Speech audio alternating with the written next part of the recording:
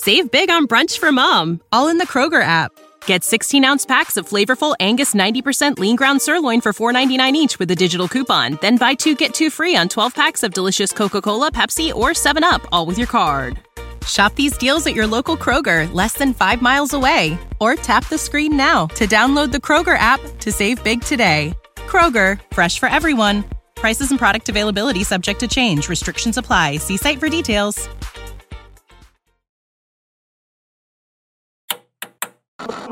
With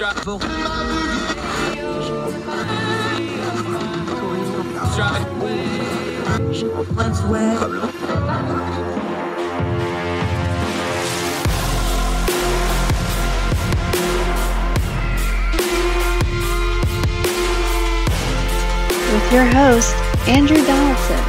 This is Heard Tell.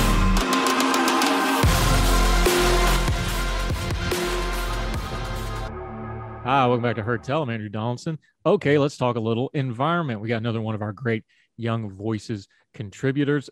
She is a marketing and media manager. She writes all over the place, including the OC Register and The Hill. She's a graduate of San Jose State University. Well, if you got to go to school on the West Coast, I guess there are worse places than having to be at the beach in the valley.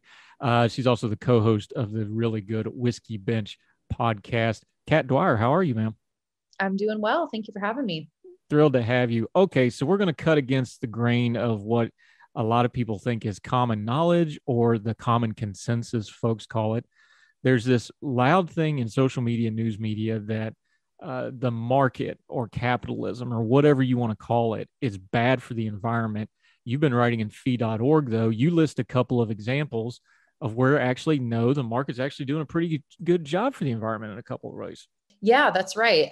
There is sort of a misconception amongst the environmentalist community that sort of thinks that markets are what causes environmental problems.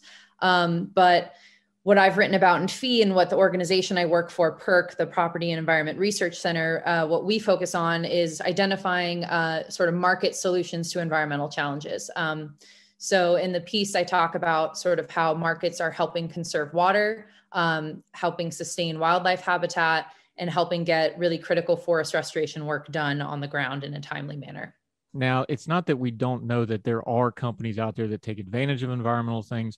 We obviously know that this is an accountability issue that both, frankly, also the U.S. government needs to be accountable. Some of the things they've done over the years, governments, policies, companies, this all kind of starts with a little bit of level of an accountability thing, right? As to whether or not folks are doing good. But there's this spectrum here where, yeah, there's a lot of bad, but we need to kind of stop and highlight the good stuff that's happening as well, don't we? We do. And I think there's also a misconception about the role that property rights play in conserving resources. But property rights are really critical in incentivizing resource conservation and making sure that scarce resources are put to their highest valued use. And often in the example of sort of water conservation, sometimes government regulation or government management actually gets in the way of conservation. So I can dive into that a little bit if you're interested. I am interested because I used to live in Vegas, and this is 10, 11 years ago now. And even then they were talking about like, wow, Lake Mead's almost empty. And it's even worse now. And the joke was in Las Vegas, like, well, we don't have any water because it all goes to SoCal. You're out west, though. This water thing is really becoming a really, really thing. Just real quickly before we get into the details of it, because I know we have a little bit of East Coast bias media when you're on the East Coast. This water thing in the West is getting to be a real thing. It definitely is. Drought is sort of a recurring phenomenon in the Western part of the United States. It's something that's inevitable that, we have to prepare for. And certainly in the last several years, we're sort of in a new phase of drought. And that has been exacerbated this year, in large part due to La Nina weather patterns. So thankfully, I left California. I'm now in Montana. I did that before the pandemic. I'll give myself a little break there. So we're at almost normal snowpack levels in a good portion of the state, but sort of certainly the Southwest of the United States is suffering from a really bad drought. And as you noted, like Lake Mead is in critical condition. So tools to help conserve water are sort of more important than ever. And water markets is one way that sort of the private sector can step in and help conserve water.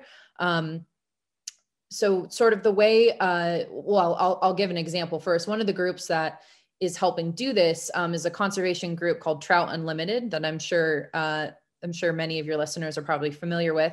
What they do, they have been partnering with landowners who have water rights, primarily sort of ag producers or farmers, ranchers, to leave some of their water in stream at critical times to help support fish populations. So basically Trout Unlimited compensates them in exchange for leaving some of the water in stream. And it benefits the fish and it benefits the farmer. Now that can happen in states where in-stream flow is considered a beneficial use. And unfortunately, that is not the case across every state in the West. It's increasingly becoming the new normal, but historically, that's not the way sort of water rights were managed. Historically, water rights were sort of designated by the prior appropriations doctrine, which is sort of more commonly known as kind of first in time, first in right. So the first person to settle the land and put water to a productive use or a beneficial use is the legal term. They had rights to that water and they were the senior water rights holders. And what was considered a beneficial use was determined by the government. And typically that meant a traditionally productive use like agriculture, which made sense when we were trying to develop the West. But increasingly sort of values are changing, and certainly with the realities of drought, conservation is increasingly becoming valuable.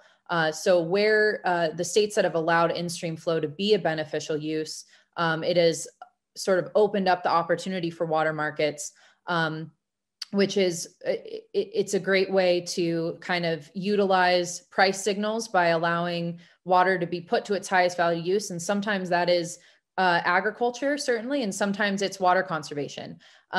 So when government has gotten out of the way, or at least sort of liberalized the regulations over water rights, it has opened up this opportunity for these private voluntary exchanges to help conserve water. Yeah. And for people who are like, well, what does fish got to do with anything? The fish population, a healthy fish population, that is something conservationists and fishermen will tell you. That's kind of the early warning system to whether you're having problems with something like a water table or the water thing. That tells you ahead of time, hey, there's a big problem here because they're way more sensitive to us. We just discovered this on the East Coast with the Kmore situation with the Cape Fear River. That's how they figured it out. The fish migration patterns changed. The ecosystem changed. Lo and behold, 10, 15 years later, you got major water problems. So when people say, well, what's fish got to do with it? They got a lot to do with it, especially when you start talking about farmers down the road start running out of water. Right.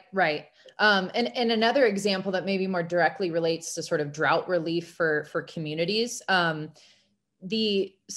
Native American tribes have their own water rights on their reservations, but many of them are limited from being able to sell their water off reservation meaning to municipalities and other communities that are not on the reservation. It requires an act of Congress for them to be able to do that, which is a totally sort of tedious process.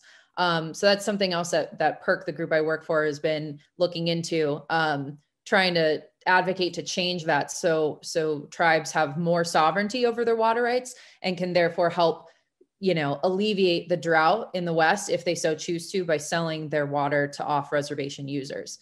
So just another example of where, maybe, I'll give the government benefit of the doubt, maybe well-intentioned regulations have really created environmental harm down the road.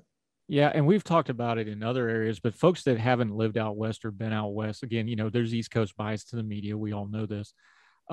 We've talked about it in things like criminal justice and sort of things like this.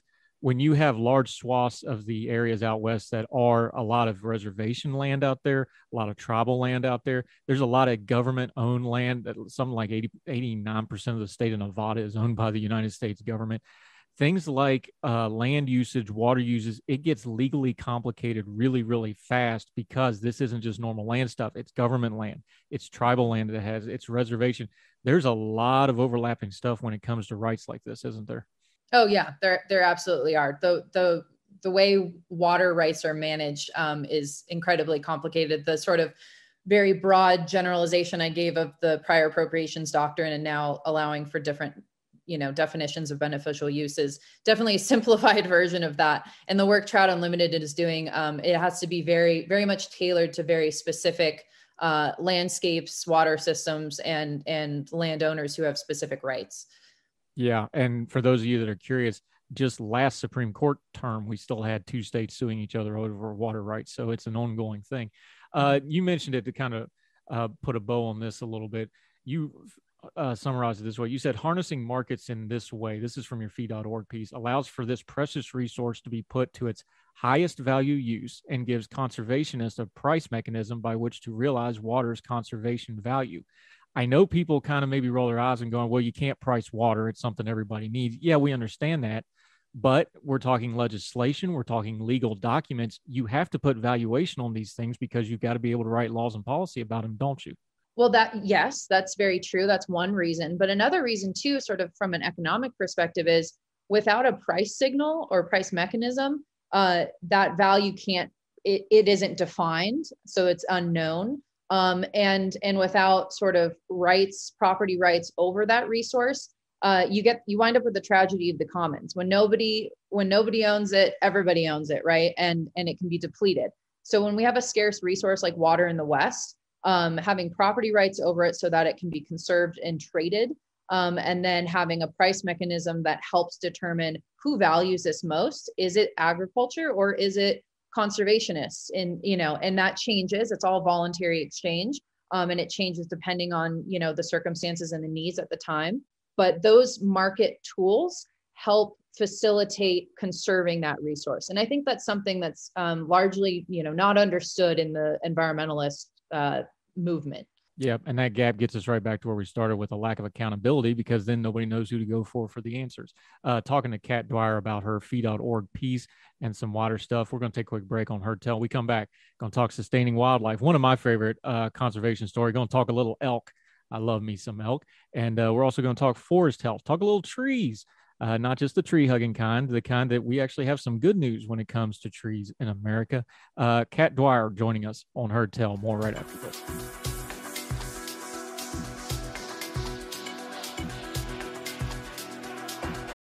For the ones who work hard to ensure their crew can always go the extra mile, and the ones who get in early so everyone can go home on time, there's Grainger, offering professional-grade supplies backed by product experts so you can quickly and easily find what you need. Plus, you can count on access to a committed team ready to go the extra mile for you. Call, click Grainger.com, or just stop by. Grainger, for the ones who get it done.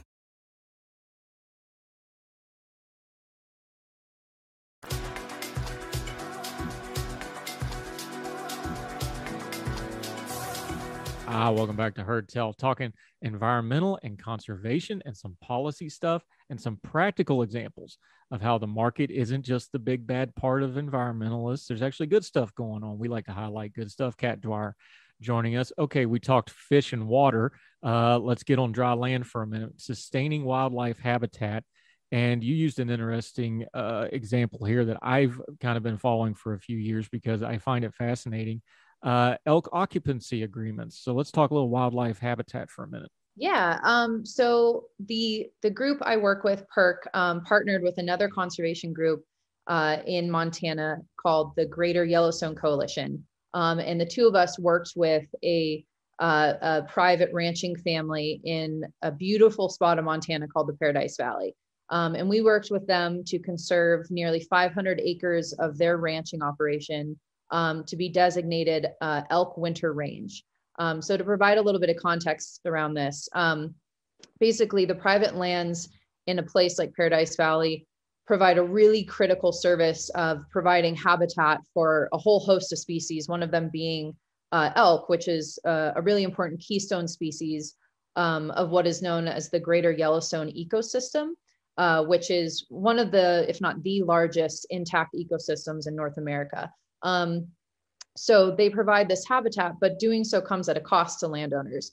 Elk, their cattle have to compete with forage with elk. Elk knock down fences, and they also potentially transfer a disease called brucellosis, which causes cattle to abort their young. So providing this habitat comes at a real cost. And many of these ranchers are truly just like barely hanging on. And at the same time that they're dealing with this cost, there's really just sort of mounting urban development pressure. All of these damn Californians keep moving here to Montana. So there's just a huge pressure to develop a place like Paradise Valley. And if that happens, then these large private working lands are going to be subdivided into ranchettes and into, strip malls. And we will lose that wildlife habitat completely. So we're trying to find a way to conserve this habitat, conserve these migration corridors, and while at the same time recognizing the really valuable critical role that private lands play in providing habitat. This elk occupancy agreement is essentially a shorter term habitat lease. And it's an alternative to a more onerous model that the government puts forth, which are conservation easements. Many landowners are willing and able to manage their land for conservation and to provide habitat. But the conservation easements that the government offers require conservation in perpetuity. So that comes with a lot of strings, and not a lot of landowners are willing always to go with that agreement.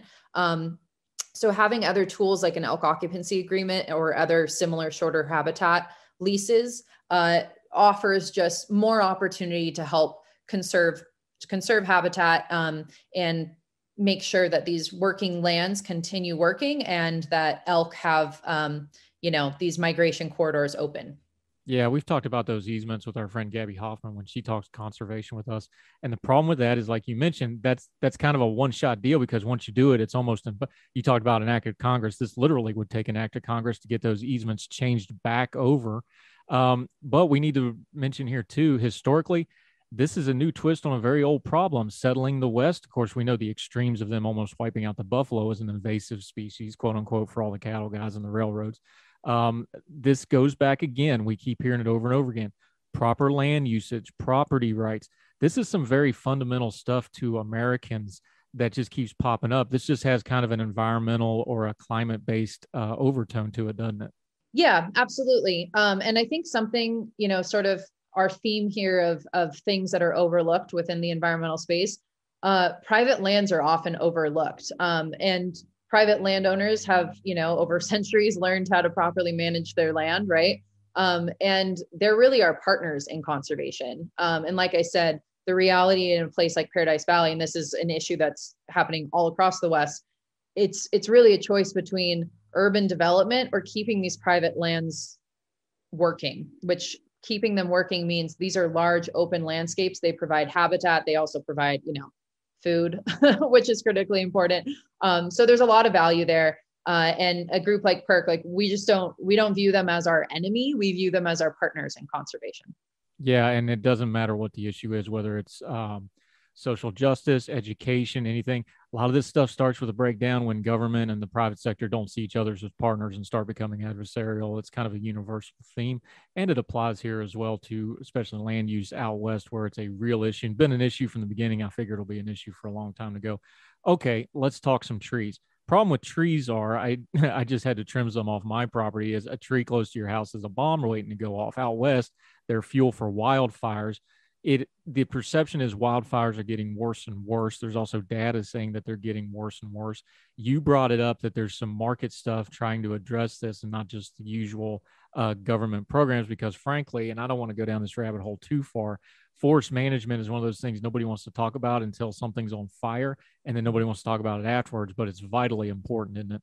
Oh, it absolutely is. Yeah.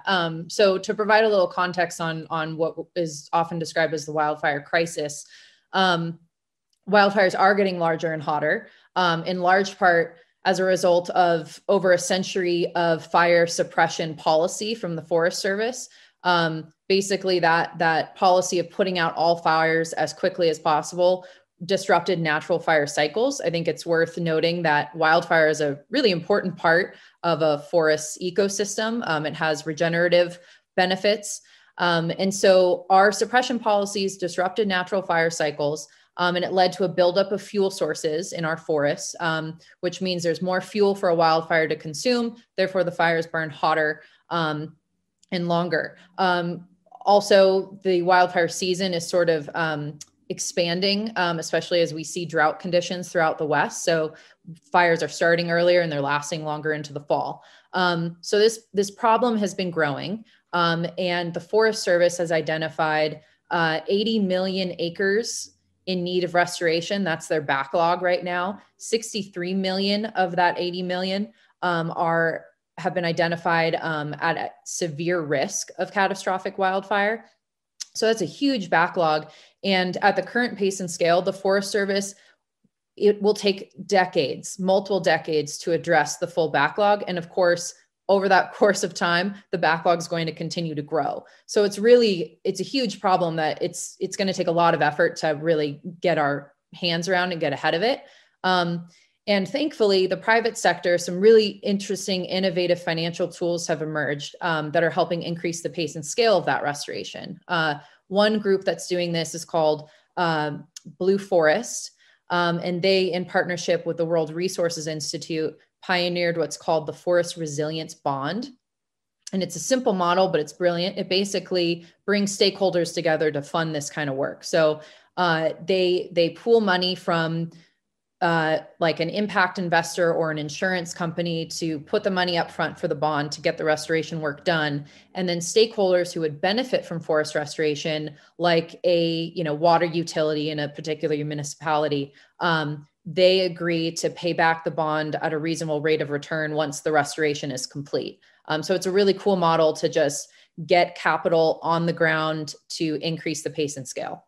Yeah, one thing that doesn't get covered on these wildfires is this is a huge financial problem, especially in smaller rural communities. Even in a big state like California, these are usually rural towns or rural municipalities that get wiped out by these fires. They then, you imagine a small town having to completely redo all of their infrastructure, for example, which is what happened because people don't realize, wildfire can destroy a road. You don't think of something like a road burning, but it does. It tears the asphalt up. It's got to be redone.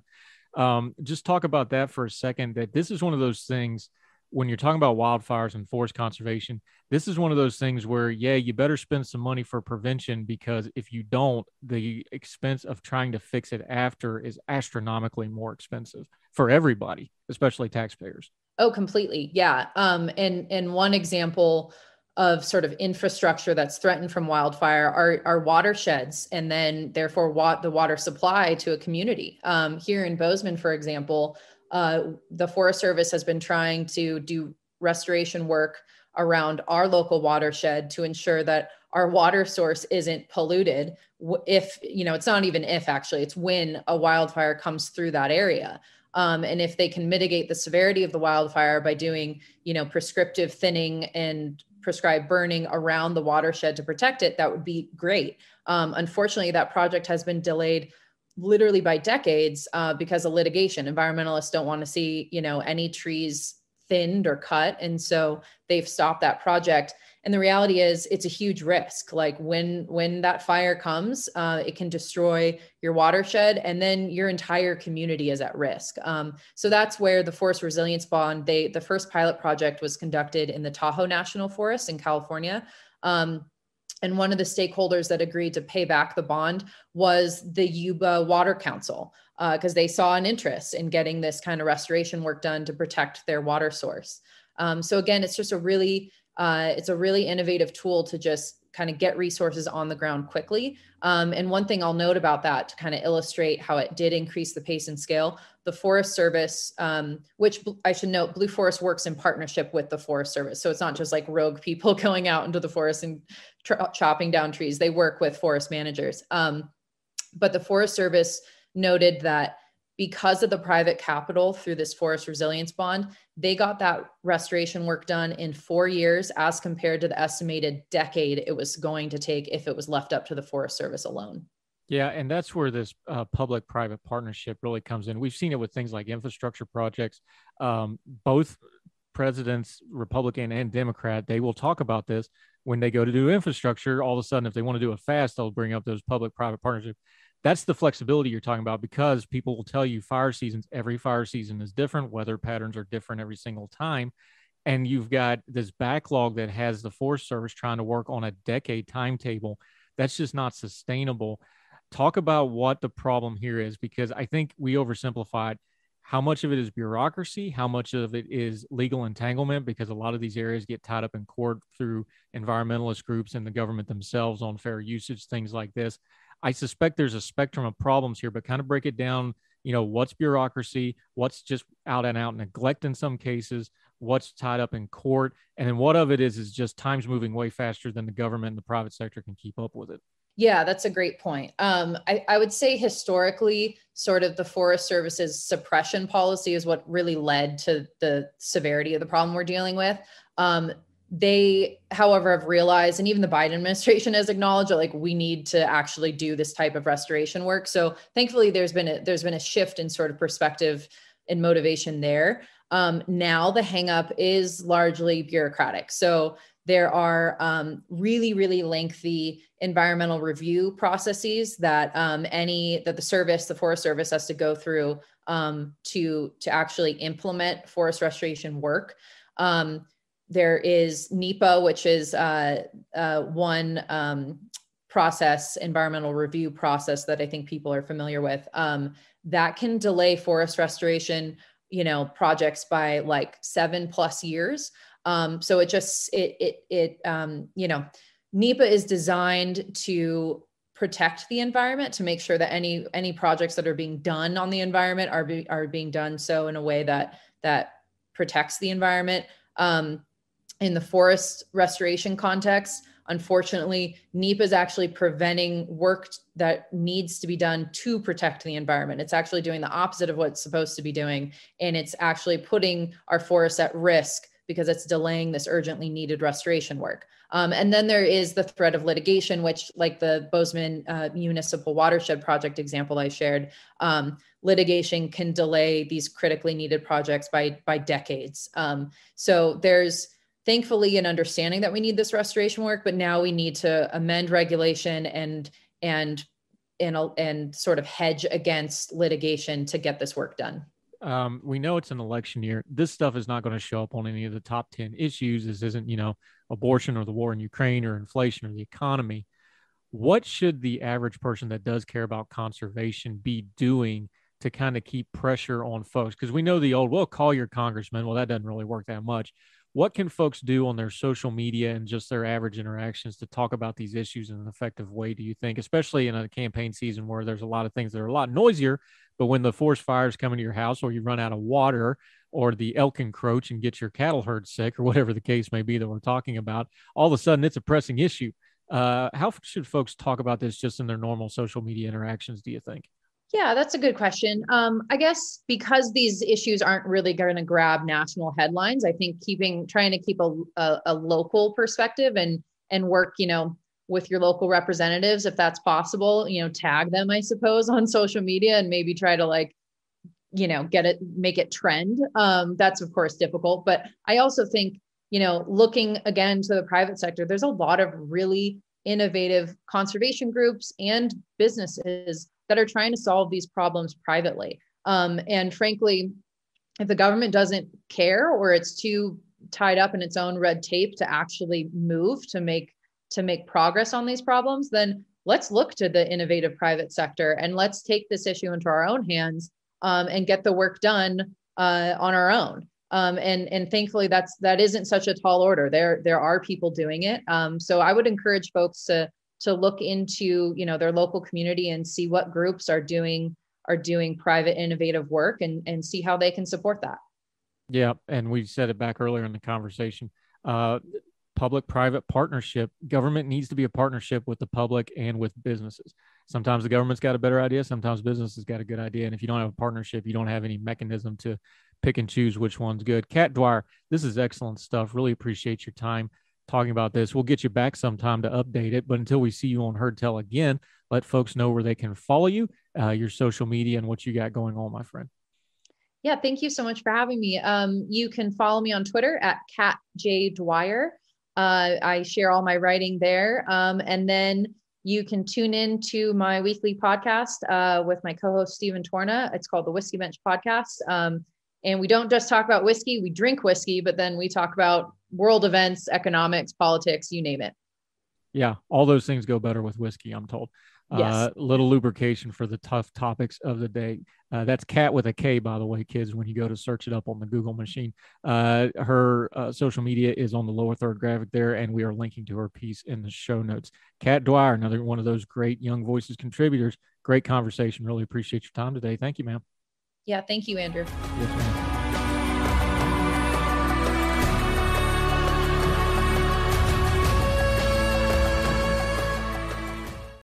For the ones who work hard to ensure their crew can always go the extra mile, and the ones who get in early so everyone can go home on time, there's Grainger, offering professional-grade supplies backed by product experts so you can quickly and easily find what you need. Plus, you can count on access to a committed team ready to go the extra mile for you. Call, click Grainger.com, or just stop by. Grainger, for the ones who get it done.